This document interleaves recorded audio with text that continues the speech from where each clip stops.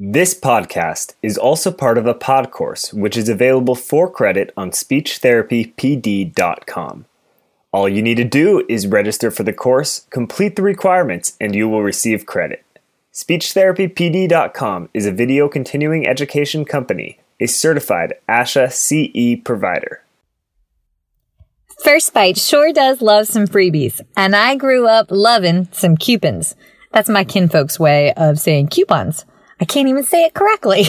And so to start the new year off right, we wanted to do a little give back. So if you head on over to speechtherapypd.com and enter the code FIRSTBITE, not to be confused with the autocorrect of Frostbite, well, then you will find a fabulous $10 off coupon for an annual subscription.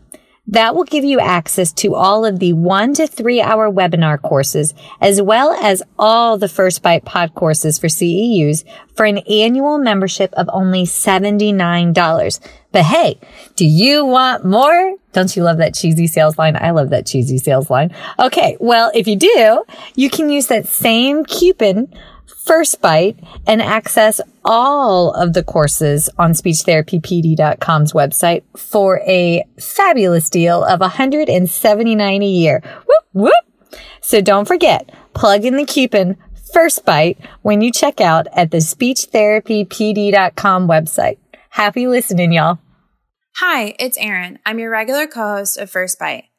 First of all, I want to thank y'all so much for tuning in and listening to First Bite. We've been incredibly encouraged and excited by the feedback we've received and are looking forward to the future. In the meantime, if you've been enjoying First Bite, please take a moment, maybe pause your device to subscribe, leave a review on iTunes, Stitcher, or wherever you're listening. This podcast started out as a small idea to bring convenient, tangible resources to SLPs and other professionals, and we value your feedback more than anything. Leaving those reviews truly helps us out. Enjoy the episode and thanks for listening.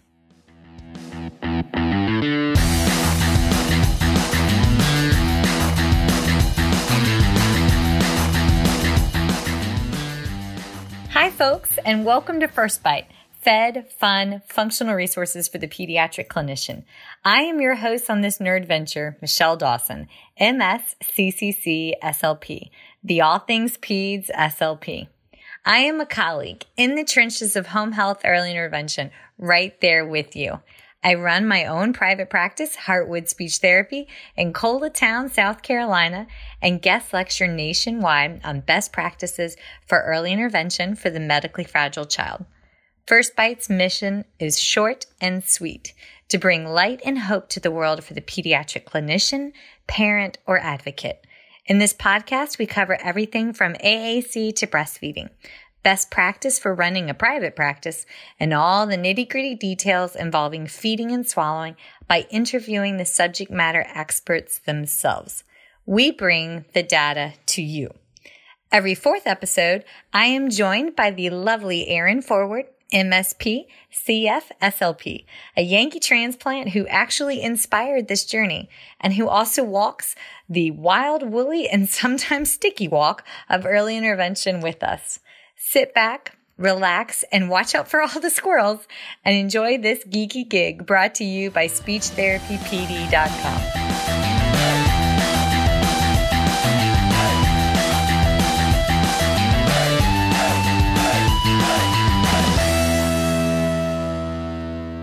Michelle Dawson, the All Things Peds SLP here, and I'm blushing a bit, not just because it's hot as all get out there in Columbia today, but also because our guest today is the one and only Dr. Elise Davis McFarland, ASHA's immediate past president, and one of the most gracious and kind Southern women I know, although my accent may be slightly a bit thicker.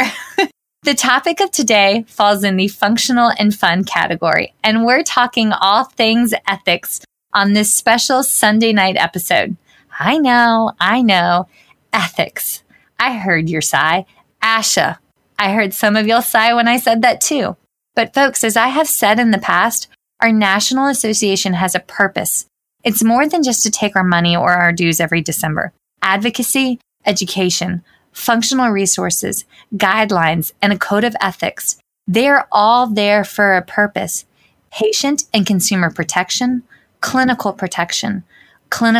education, and clinical evolution. Let me explain by what I mean clinical evolution.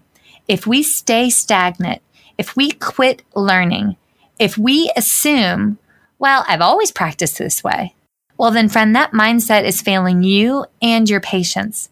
They deserve more, and you deserve more.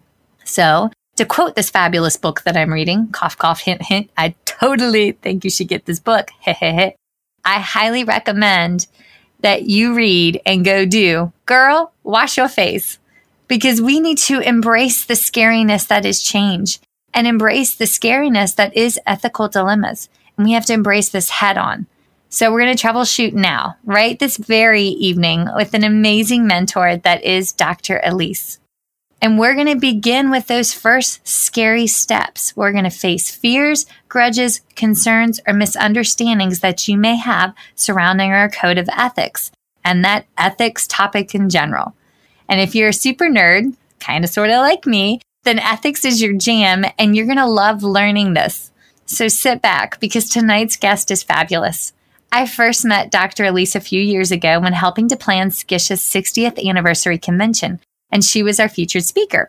It was the perfect combo. She spoke during our luncheon, so it was learning with laughter and key lime pie, which kind of made for like the perfect combo. But what struck me the most was that this learned woman was genuinely as kind as she was as knowledgeable. And that's a really rare combination. So without further ado, here is Dr. Elise. And oh my stars, thank you so much for being here. So hi. Hello, Michelle, and thank you so much for the invitation. Yay! I was so nervous to email you. I was like, okay, you can do this, Michelle. You can do this. And then Well, I was very pleased to get your email. And again, thanks so much for having me. Yes. Yay. Okay. All right. So you have had like the dream career. I mean, to go from a Palmetto State clinician, and everybody thinks we're such a tiny little state, to being the immediate past president of ASHA, but to have touched so many lives along the way. Can you kind of tell us how all that transpired? Well, actually, Michelle, I started out in North Carolina. I'm originally from North Carolina. And really? Yes. I got to South Carolina by way of marriage. My husband is from here. But I started my career in North Carolina. I was a public school clinician. And actually, back in the days when I actually did practice in a broom closet, they cleared out the janitor's closet, and that was my space. So you can imagine how long ago that was. But I started out as a pediatric SLP and did public schools and early intervention in people's homes and in clinics, and Head Start was a big part of my practice. And from there, I went to graduate school a couple of times and realized that what I really wanted to do was to teach speech-language pathologists. So I had a couple of faculty positions and then ended up finally at the Medical University of South Carolina, where I developed and started a graduate communication sciences and disorders program. And so I've been involved in ASHA for, of course, all of my professional life. I've been on many different committees and boards, but my interest in ethics came about when I was on ASHA's ethics committee. I had a 3-year stint on the committee and really came to realize how important ethical practice is in our profession, and how in some instances it can be a little easy to lose sight of what's important in terms of ethical practice. And the point that you made about if we continue to practice the way we always practiced without thinking about the ethical implications of what we're doing, we really can get in trouble. So that is why I'm so interested in ethics and really interested in helping people not have to face ethical dilemmas. I feel like knowledge is the start. And I know was it the 2018 Code of Ethics update, or it was the clinical supervision, or one of the updates, you now have to maintain 1 hour of ethics for every 30 CEUs, correct? That's right. Starting in 2020, 1 hour of ethics is going to be required for the continuation of your certification. You're absolutely right. Yep. And that to me, I actually enjoy sitting in those classes because I feel that if I am given case examples in advance, then I can store it away so that when I'm in the moment, okay, well, I heard about this and this is advice given on what to do should this event arise. And so that's my take on it. Knowledge is power that should be shared. So for what it's worth. Okay. Good point. Well, then let's just jump right into it. All right. And this was a topic that was actually inspired partly by your talk when you spoke on literacy and language acquisition for those in low incomes. Exactly. And I see this and have had this question posed by students over the years. So when working with patients that are in low income situations or poverty, often this is difficult for newer clinicians or those new to the world of early intervention. And I'm often asked, when do we need to ethically make a referral to DSS or Department of Social Services versus when is it more appropriate to reach out and attempt to have more social supports put in a home? Because poverty isn't a crime. Neglect and endangerment are. But I mean, let's be honest, most clinicians are middle income clinicians. We come from middle income homes. And we don't understand where that line in the sand is between, poverty versus neglect. And how does that pertain to our ethical responsibilities? That's a really good question. And one of the things that is important is that when we are educating speech language pathologists, that they become aware, that we make them aware, help them become aware of the fact that a substantial number of children and families who receive early intervention services are from culturally and linguistically diverse backgrounds. And our code of ethics requires that we provide culturally competent and evidence-based services if we have the knowledge and skills to address the communication, literacy, or cognitive issues that the client presents. That means that we are to come to our work with families living in poverty with an open mind about that family's capacity to benefit from the services that we provide. We should not come into a situation taking for granted that because people have less income, that they are not going to be able to benefit from what we provide. On the other hand, our code of ethics does require that we use every resource, and this is what it says, every resource, including referral or interprofessional collaboration, to ensure that quality services are provided. And I think there are situations in which that requirement extends beyond our work with the child on communication goals. If we have valid reason to believe there's neglect or endangerment and that child's welfare is threatened, then we have a duty to respond. Now, I think we have to be careful and very sure that a referral is our only recourse, because a report to an external agency or law enforcement could result in extreme actions that may not, in the end, be in the child's or the family's best interest. I think we've all heard about the difficult stories about children being removed from their homes, ending up in foster care situations that turn out to be worse than the situations that they were removed from. For example, if you feel that a child you're working with, let's say, is undernourished, is it because of the parent's neglect, or is it because there's a lack of money at the end of the month for grocery shopping? And perhaps you're sharing a flyer from a neighborhood church about a church's food bank where mom can get food without cost.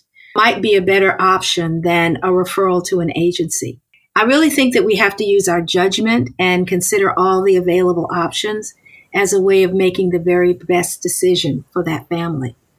I have actually had that conversation ongoing with a little friend that I'm currently working with. Mm-hmm. The family is low income and mom just left a domestic abuse situation, which is near and dear to my heart for a litany of reasons. And they are currently surviving off of the child's SSI income benefits. And mom was not aware that even though they receive SSI income, they were also eligible under our state guidelines. They were also eligible for WIC, Women, Infant, Children, as well. And that was able to put additional foods in their home. And one factor, folks, if you're out there doing feeding and swallowing therapy, a lot of our children that get SNAP benefits or WIC, when they chronologically turn 12 months of age, the nutritionist at WIC automatically rolls them over to a toddler formula. And for some of our children that were preemies, micro preemies that have G tubes, that may not be the right call.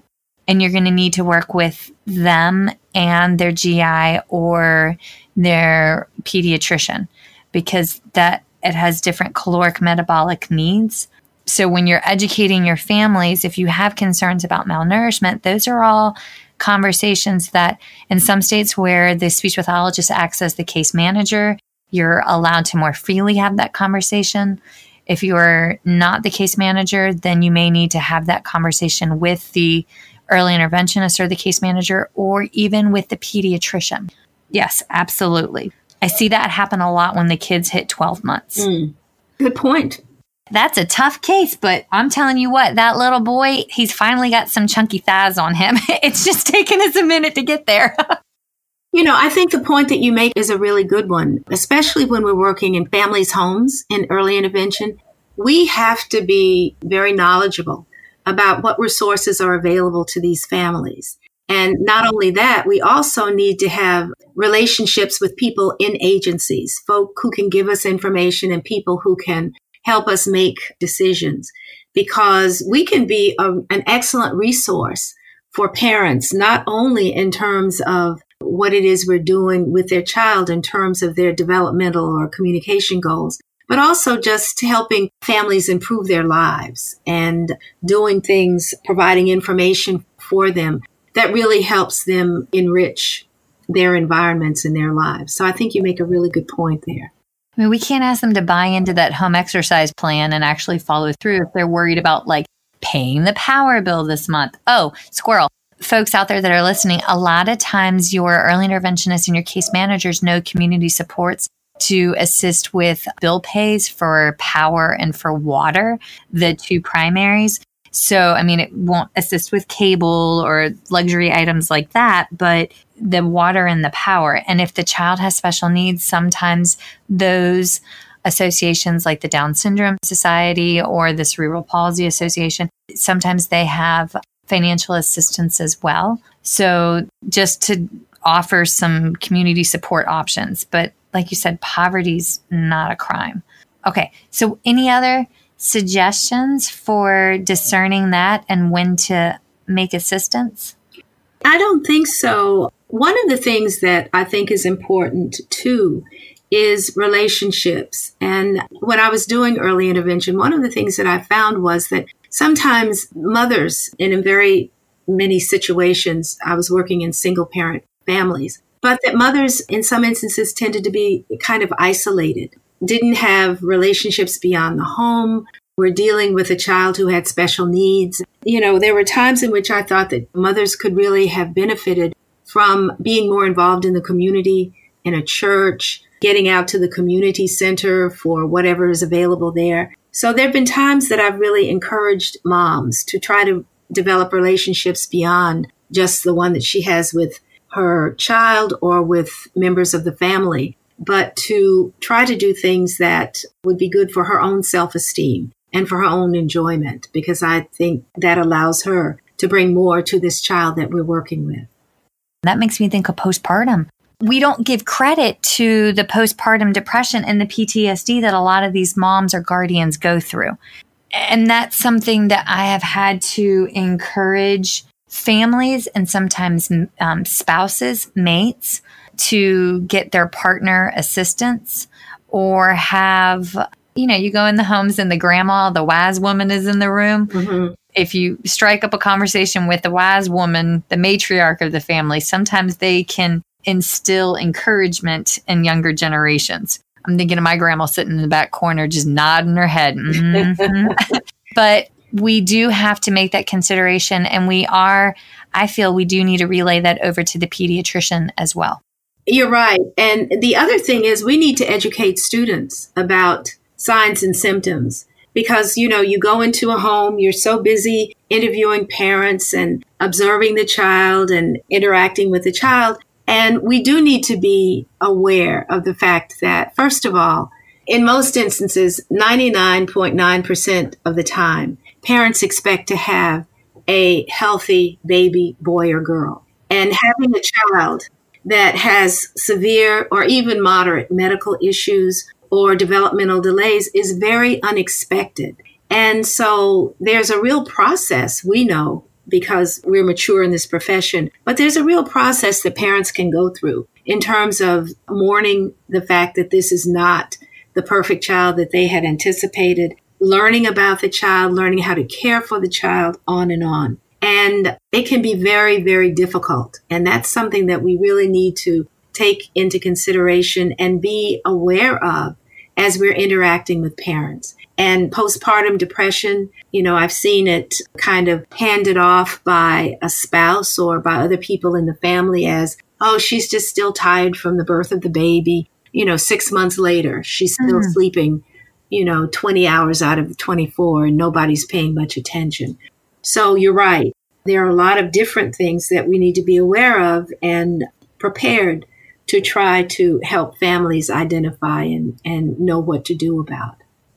I read an article that postpartum can exist it's considered postpartum for up to 2 years afterwards.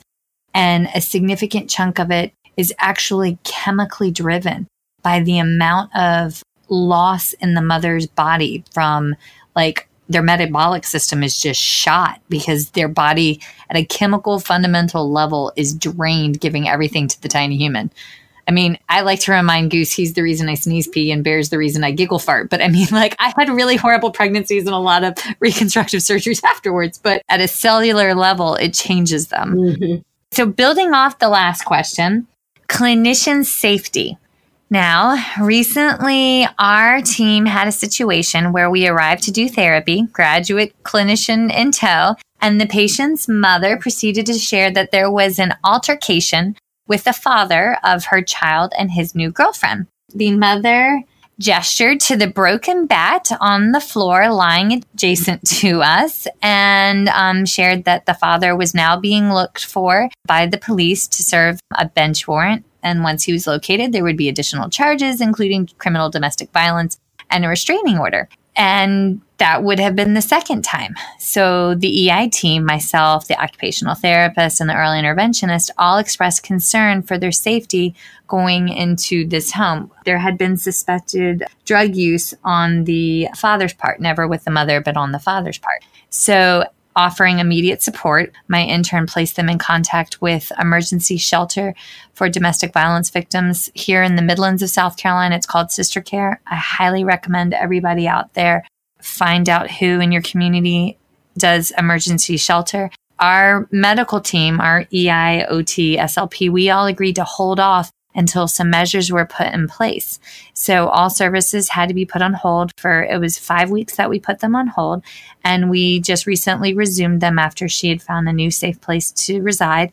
We notified the pediatrician. She understood and was supportive of our recommendations. But that's just one example of ever so many. And the situations, they keep popping up frequently. So what can clinicians do? What should we ethically do? Well, I think, obviously what you did was exactly what you should have done, because when we go back to the rules of ethics, the code, and it says that we are to do whatever is necessary, essentially, to make sure that our clients' welfare, whether it's in terms of communication and what we're doing with them, or whatever we find in the home, our responsibility as professionals is to try to ensure safety and a completion of whatever it is that needs to be done to ensure that the child is safe. So, with early intervention services, obviously they can't continue in a situation in which a stable, supportive environment doesn't exist. And obviously, that was very obviously not a stable, supportive environment that you walked into. One of the things that I come to realize is that very often in situations like the one that you described, The focus is on the adults and their actions that bring about these situations, the domestic violence, the interaction between the mom and the child's father and the girlfriend. And that's especially the case when violence is involved. But when we focus on the children who live in those situations or who are exposed to the conflict between the adults and their environment, what we find is that these children may be traumatized. And that's a relatively new area of research and publication in our discipline of speech-language pathology and early intervention. So that even after the children are removed from an unsafe environment and are in a safer space, they may suffer from the effects of trauma. So in the situation that you described, once you resume early intervention services, you may find that in addition to the communication disorder or medical or developmental issues that you were dealing with initially, you may now have to confront the residual effects of the trauma that the child and even the parent may be experiencing. So that's an area that I think we need to be very sensitive about and very aware of.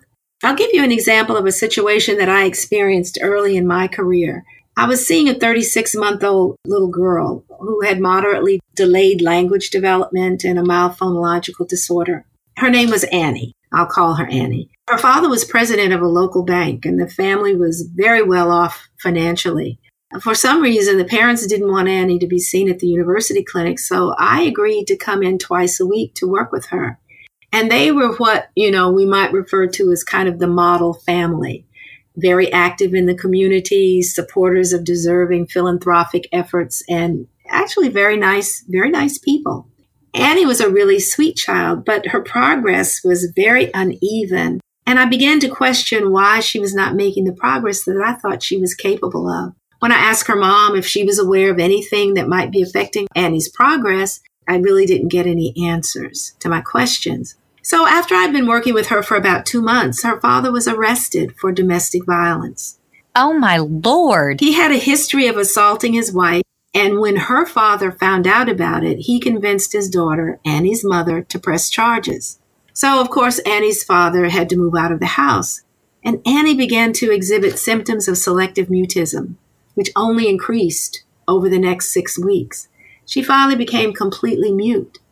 I didn't know it then, but in retrospect, this was probably the result of the trauma of being exposed to the domestic violence she had observed in her home over a period of time.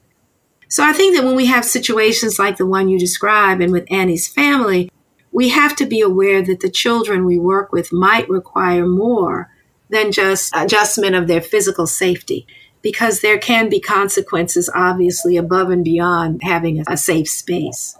So in terms of the ethics of the situation, you did exactly what you were supposed to do, what you needed to do, and maybe even what that mother could not have done for herself. The domestic abuse cases, I'm a domestic abuse survivor. So I'm like hypervigilant, hypersensitive to it. And we had another case pop up where a CF, a former intern of mine, she's in her CF and she's doing home health therapy. She went into the homes and she said, Michelle, I think I'm being recorded. And I was like, wait, what? And she goes, she'd already previously described there was a lot of tension in the house. The child had delayed language with no known etiology, but beautiful home. Mom was always dressed to the nines, makeup done, but there was cameras all over the house. And I was like, well, maybe nicer neighborhood. Maybe they're worried about break-ins. And she was like, no, they're in the house. I was like, okay. And then she noticed that when Dad was home, the red lights were not on. When Dad was gone, the red lights were on. And I said, well, that's, in my humble opinion, a safety issue for you, because you have to be notified when you're being filmed. And, you need to speak to your clinical supervisor about it. So she spoke with her supervisor, and her supervisor ended up calling the family, and the family assured them, they would not film her and, without her consent and so forth and whatnot. Then lo and behold, that's exactly what was going on. It was abuse. And the supervisor reaching out, that was able to get the ball rolling. And, father no longer lives in the home, but those are red flags. Yeah. Horrifying red flags. But I think the term is voyeurism when you're being filmed without consent or without knowledge. Probably I think so. Probably so. Yeah, I was going to say, I know there's a fancy multisyllabic word for it. Now, me spitting it out is a different question, but. And the red flags are very often things that we would never think of. But we really do, we have to be aware, especially when we're in people's homes, aware of what's going on around us. And that's why I like to spend, when I was doing early intervention, I liked to spend a lot of time with the parents, really getting to know them, finding out what's important to them, trying to get information about their lifestyles and how they interact with their children. I mean, all of that information is important, but it also gives you a sense of what this family is like and what this family is all about. That becomes very important in terms of the work that we do. I have found that if you have a gut feeling something's not right. And it is not. Yes, absolutely. Right. Now, one that pops up periodically here, and, we didn't talk about it beforehand, but is drug abuse and suspected drug use in the home. And for me, sometimes when you go into apartment complexes, that it may not be the actual apartment that you're going into that you can smell narcotics in use, but another apartment in the building. But, older brick homes, especially unfortunately here in South Carolina, the government housing, they're not well ventilated. And so, we just had that case a couple months ago where 2 men lost their lives in one of the government housings here in the state capital. I remember reading about that. Poor ventilation. Yep. I've done therapy right over there. It's been a couple years, but that's a patient safety issue. If you suspect drug use or drug sales, that's another thing that you have to ethically report and follow up with the pediatrician, because sometimes it's, it may not be the parent, it may be somebody else in the home, but those are things that we do need to convey, and we are mandated reporters. That is true. That is true. So not reporting something that you are pretty sure is illegal or unsafe or unhealthy is not within the code of ethics. We are not maintaining our responsibility in terms of the code of ethics. So that becomes very, very important.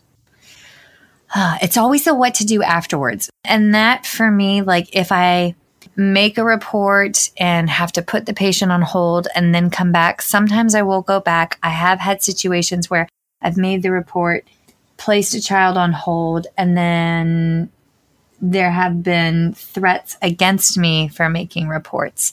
And I can't go back, but, we recommend that the child be seen at a clinic, or, we offer suggestions then. But, I can't ethically go back into a home when somebody's made a threat against my life. That would not be safe.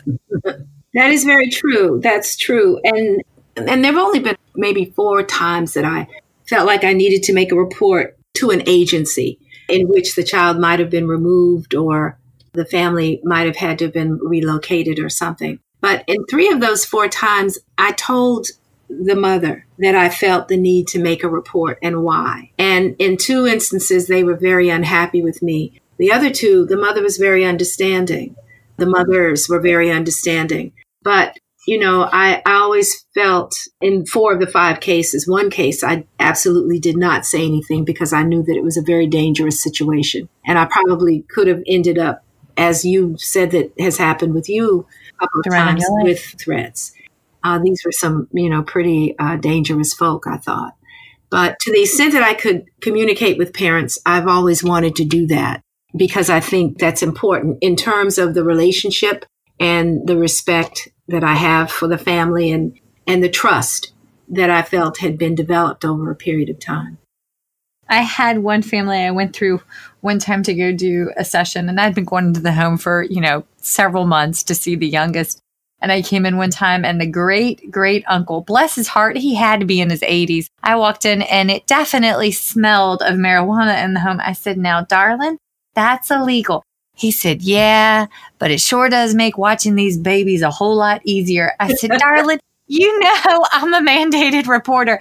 He said, little lady, you do what you got to do. And then I was like, but I mean, he was in his 80s and they left the tiny humans with him. And I was like, so, I mean, I reported and, the state did what the state did. And I went right back the next week and they were like, it's all right, honey. We understand. You're just doing your job. Oh, my goodness. I cannot make this stuff up. Bless his heart, that little girl. I also pulled a cockroach out of her trach one time, and I'm not making that up either. But I mean, we talk about some cranial nerve suppression, but wow, this is just a day in life the walk of an early interventionist. I know. I remember those days. Believe me. Yeah, but I mean, that little man, he didn't have but a wisp of hair on his head. I mean, bless him. But it sure makes watching these little ones a lot easier. Yes, and he did with his big old thick Southern drawl, and I was like, "All right, darling." Oh my goodness! One day we'll have to write a book because this is the things that would certainly be a possibility because the EI stories are quite something. It's so funny to me when I get a report from a outpatient swallow study, and they give these recommendations for what I should do in the home setting. I mean, I got to laugh because my first thought is, darling, you have never been. You only knew. Yeah. I'm like, all right, good luck. Yeah, I know.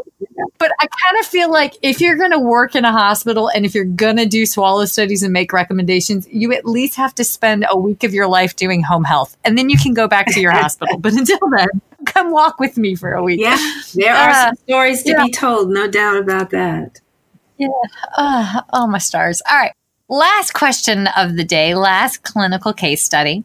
All right. So a few months ago, and I honestly think it was last summer right now, but a few months ago, the Ashalita had an article about the coaching model or approach to early intervention and that we should be working towards that as clinicians. While I was reading it, I thought, I couldn't help but noticing that the cases utilized in the article all tend to be children that had mild to moderate delays in speech. And it struck me that the medically fragile or those with significant delays were not discussed. That's my bread and butter. Those are the children that I work with. And these children that have significant delays and impairments, their home health team is comprehensive. There's numerous nurses, there's numerous caregivers, and in short, there's a large quantity of stakeholders. So my question is, how should we go about incorporating them ethically into the coaching model and sessions specifically for that home exercise program? I mean, I'm old school. I was taught seek to understand first. Right. That coaching model, it was all us telling the families and the caregivers what to do. And that struck me as so odd because when I read that, those nurses, a nurse that's with the child for 40 hours a week, they know that baby better than I. That's very true. How do we go about doing that? How do we ethically implement coaching? Well, I think that's kind of a more old school approach, I think, to how we get parents involved. And I think that what we know now, what research has shown us, and what I think a lot of folk have learned just through their experience, is that you have to bring the parents along with the child. And the very first and most important thing is to find out what it is that the parents want for the child. That, I think, is where, in fact, when I was doing EI, that was where I spent a lot of time asking the parents about the child. What does Annie do in this situation? What is feeding time like? What is her sleep like? All of the questions that I thought would be important in terms of finding out what it is that the parent wants for the child. And then explaining, based on that, explaining what it is that we might be able to do and how we would do it. A lot of times early intervention is envisioned as the intervention specialist, the speech language pathologist, sitting on the floor playing with the child. Parents refer to it as, you're playing with the child. And they may think this is, the clinician's opportunity to play with the child. And they're up and off doing something else. Well, no. Laundry. I've often heard moms say, you're here. I can get laundry done. See, that, for some, it's their respite. It's their opportunity, especially with these highly involved children. It's their few minutes to be able to do something that they feel like they haven't been able to do or need to do when someone else is with the child, when they don't have to be right there with the child. So one of the things I always wanted to do was explain to the parents how children learn through play. And the fact that what looks like play to you may be called play, but this is the way the child learns.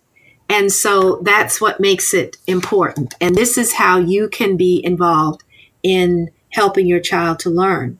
The other thing is, I think we have to focus on daily activities that the parent does in terms of caring for the child. And so, I'm not sure that in some instances, there needs to be so much sitting on the floor, quote, playing in play, in quotes, as there does interacting with the parents around activities of daily living, eating and toothbrushing and all of the things that the parent has to do with the child, and incorporating that into whatever the developmental or communication goals are. And teaching parents how to weave these communication intervention strategies into the daily routines and activities of the children. But I see that as coaching, not having the parents sit there and watch, or having the parents go off to do something else while, I'm working with the child. And the other part is really, motivating parents to want to interact with the child in order to make sure that the goals are met.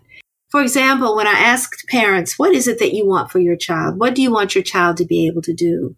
Then, I'm going to turn around and I'm going to say what I'm working with the child on, or now what I want you to do with the child is going to help that child be able to do what it is you say you want him to do. And so really using what the parents tell me their goals are, incorporating that or letting those become my goals for the child or our goals for the child, and really trying to incorporating the parents as much as possible in terms of what we're doing and how we're doing it, and making parents the child's teacher, impressing upon them that they are. When we look at cultural differences, and there are situations in which parents don't see themselves as a child's teacher. They see themselves as the person who's supposed to provide nurture, a safe home environment, but not so much teach the child. Now, we see other parents, like when I travel and I'm in an airport, it's nothing to see, not at all uncommon, to see parents sitting over in a corner with a child waiting for their flight to be called, reading to the child and asking the child stories about the book that they're reading. Actually teaching.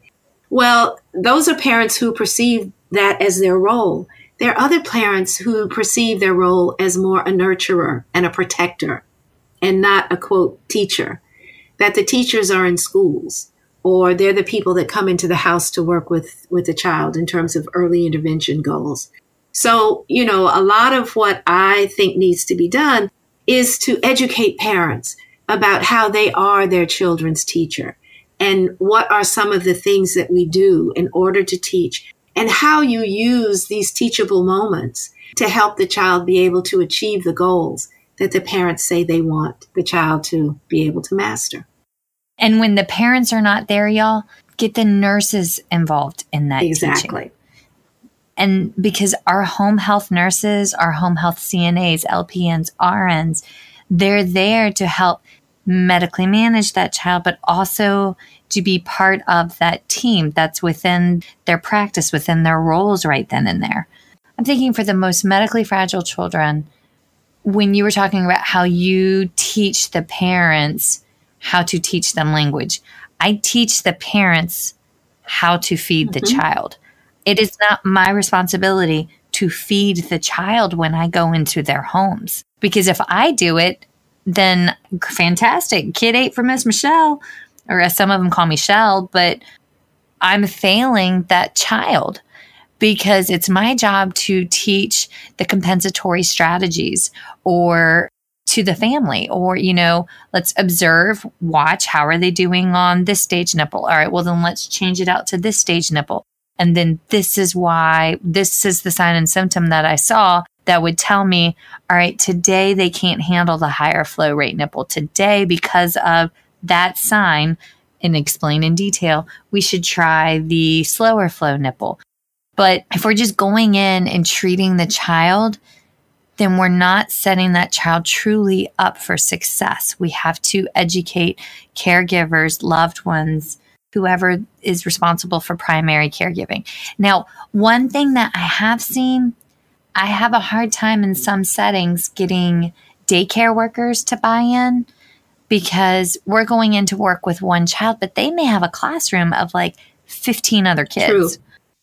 So the case in point, earlier today, I was at a daycare trying to work with, the cutest little tiny human ever. Blonde haired, blue eyes. I mean, just absolutely looks like Shirley Temple, and her little classmate who, lo and behold, also received speech therapy, came right over, and we're, singing, okay, we did it. Okay. And in the middle of my okay, her classmate coughed in my mouth, like in my mouth. Like all I could do was think, I cannot germex intraoral cavity, but like there the perils of early intervention. Oh yes. Oh yes. Oh my gosh. Yeah. I mean, and subsequently the other little kid that was sitting right next to me just, had one giant blowout, and I was like, this is a long day. And I'm just starting, and it's just starting. It's still morning. I know. It was only 10:15 in the morning. I was like, all right, cool. It's going to be a good day. But, in that particular instant, they had a floating daycare teacher in the room. They did not have the lead teacher. And so I had a floater who just kind of goes around when, I guess, for lack of a better phrase, census is high. And she had no idea what we were working on and how I had already trained the head teacher and the regular assistant teacher on how to use sign language and how to use a slower rhythm and rate of speech to allow for processing speed. And, the floater, bless her, she was kind, she was enthusiastic. She busted out a CD that was the fastest paced children's music I have ever heard in my life. And my tiny human and the other little tiny human that's in speech therapy are both like, and I was like, okay, I'm going to interject and go enough with the music. And she goes, oh, but the kids are liking it. And I'm thinking, did you just see the whole classroom just escalate like 400 degrees? But yes. And there are times in which there's not much you can do. You just have to kind of go with the flow. And that's a good example of that. But, you said that you want to try to involve the OT and the PT. They're not the nurse. They're not sitting there watching. Co-treatment is wonderful. Yes. And there have been times when I've definitely invited them, come on, let's do this together. And that can work because in most instances, they'd rather be doing something rather than sitting and watching. But, the co-treatment opportunities are great, not only for the child, but for the parent to be able to see how we work together and the difference that it makes, and getting the parent involved also. The OT that I work closely with, we had a over-the-phone co-treatment today because we're trying to figure out, is the child in Moro reflex or was the child having a seizure? And my gut said seizure, but mom's like, no, this is just his Moro reflex being integrated in. Mr. Paul told me all about it. So I called my friend Mr. Paul and I let mama take a video for carryover. That's part of this mama's home exercise plan. And she does videos of me working with her child so she can practice it throughout the week.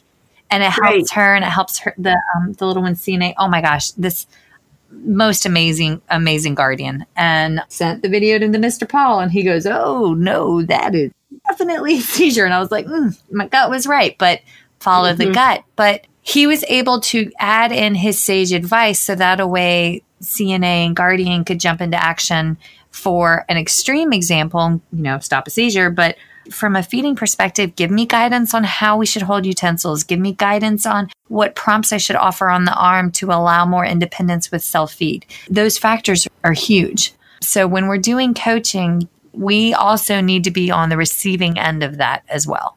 Oh, yes, most definitely. And to be able to get that kind of input from colleagues from the different professions is really invaluable. It really is, and very important. Okay, So we have enough time to ask some questions. But before we go, is there any other words of wisdom? If you could go back and tell yourself when you were first starting out and worried about ethical dilemmas or ethical questions, are there any resources, reference, or guidance that you want to give those that are just starting Well, out? let me just talk a little bit about the underpinnings of our code of ethics. Because, the code is about 5 pages long. But there are 5 principles that really underpin the code of ethics. And let me just talk about those for a minute because, the 5 are pretty easy to remember. And then I'm going to talk a little bit about their influence on what we do or how we use them. The first principle is autonomy. And of course, that refers to self-determination. And it also includes, veracity, truth-telling, promise-keeping, disclosure, and informed consent, and confidentiality. The next principle is beneficence, and that refers to, of course, compassion and kindness that benefit others. Another is malfeasance. It's the same as the doctor's oath of first do no harm. It means not harming or bringing harm to others. The fourth is justice, refers to acting out of fairness for individuals, and then dignity, preserving and enhancing a person's self-worth and well-being. And when I think about ethical behavior or ethical practice, I think if we can keep in mind autonomy, benevolence, nonfeasance, justice, and dignity, we're going to be all right. Because if we are cognizant of those 5 areas, and we are treating people within the context of those areas, we're going to be okay. As long as we're preserving dignity, acting in a just manner, not bringing harm to anyone, being compassionate and kind, and allowing people self-determination, keeping our promises and confidentiality, we're going to be okay in terms of our practice. It's when we violate those principles that we get ourselves into an ethical dilemma or get ourselves in trouble in terms of violating ethics. My oldest has just learned the golden rule. When I think of our code of ethics, that's what I think of is the golden rule. Right. And Goose is so excited that he can say that to me. And he's like, Mama, you need to do the golden rule. And I'm like, no, honey, you need to pick your dirty clothes up and put them in the laundry hamper. So Get real. Golden rule does not apply. But it's 6. He's trying real hard. I might be raising a future lawyer, but well, you're right. And that's what all of this kind of boils down to. And that is doing unto others as you would have them do unto you. The other thing that we need to keep in mind, and sometimes I hear people talk about morals and ethics and what's the difference. And as long as I'm morally correct, aren't I ethically correct? Well, morals are personal values and beliefs, and morals do influence our ethical behavior. But ethics are professional values and philosophies, and that can be a little bit different than morals. One influences the other, but they're certainly not necessarily the same. And we as practitioners need to be very clear about that our ethics are our professional values and the philosophies that underpin those values. It's beautifully stated. I don't even have any self-deprecating, smart aleck joke to come back with. That's my shtick.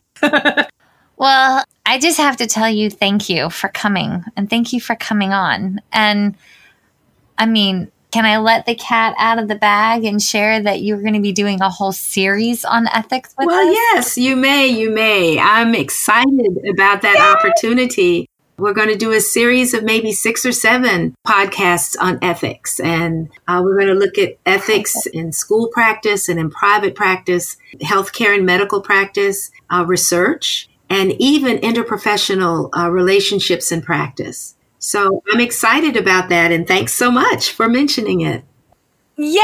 Okay. So that's coming out later this Probably beginning of the fall. Yes. We'll be working on it over the summer, and hopefully they'll all be available in the fall.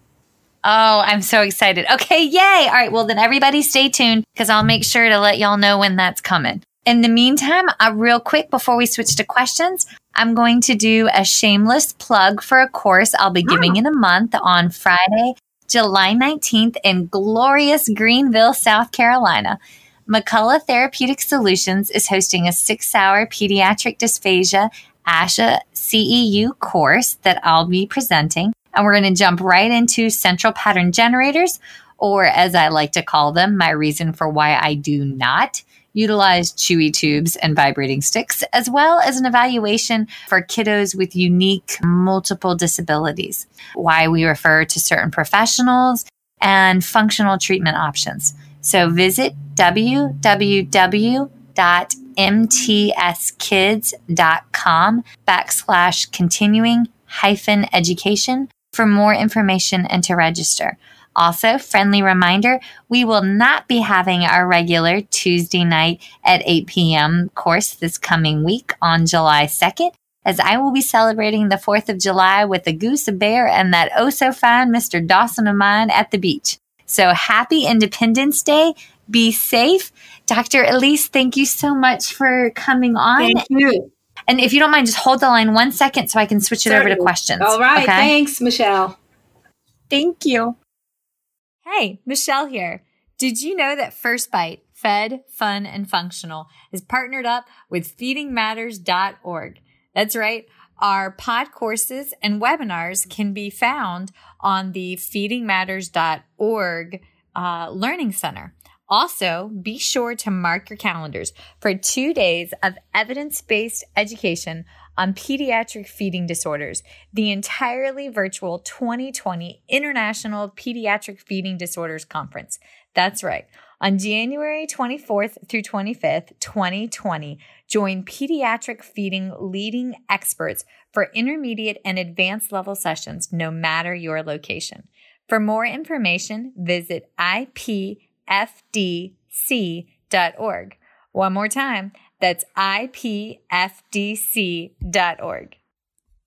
That's a wrap, folks. Once again, thank you for listening to First Bite, Fed, Fun, and Functional. I am your humble but yet sassy host, Michelle Dawson, the All Things Peds SLP. This podcast is part of a course offered for continuing education through SpeechTherapyPD.com. Please check out the website if you'd like to learn more about CEU opportunities for this episode, as well as the ones that are archived. And, as always, remember, feed your mind, feed your soul, be kind, and feed those babies.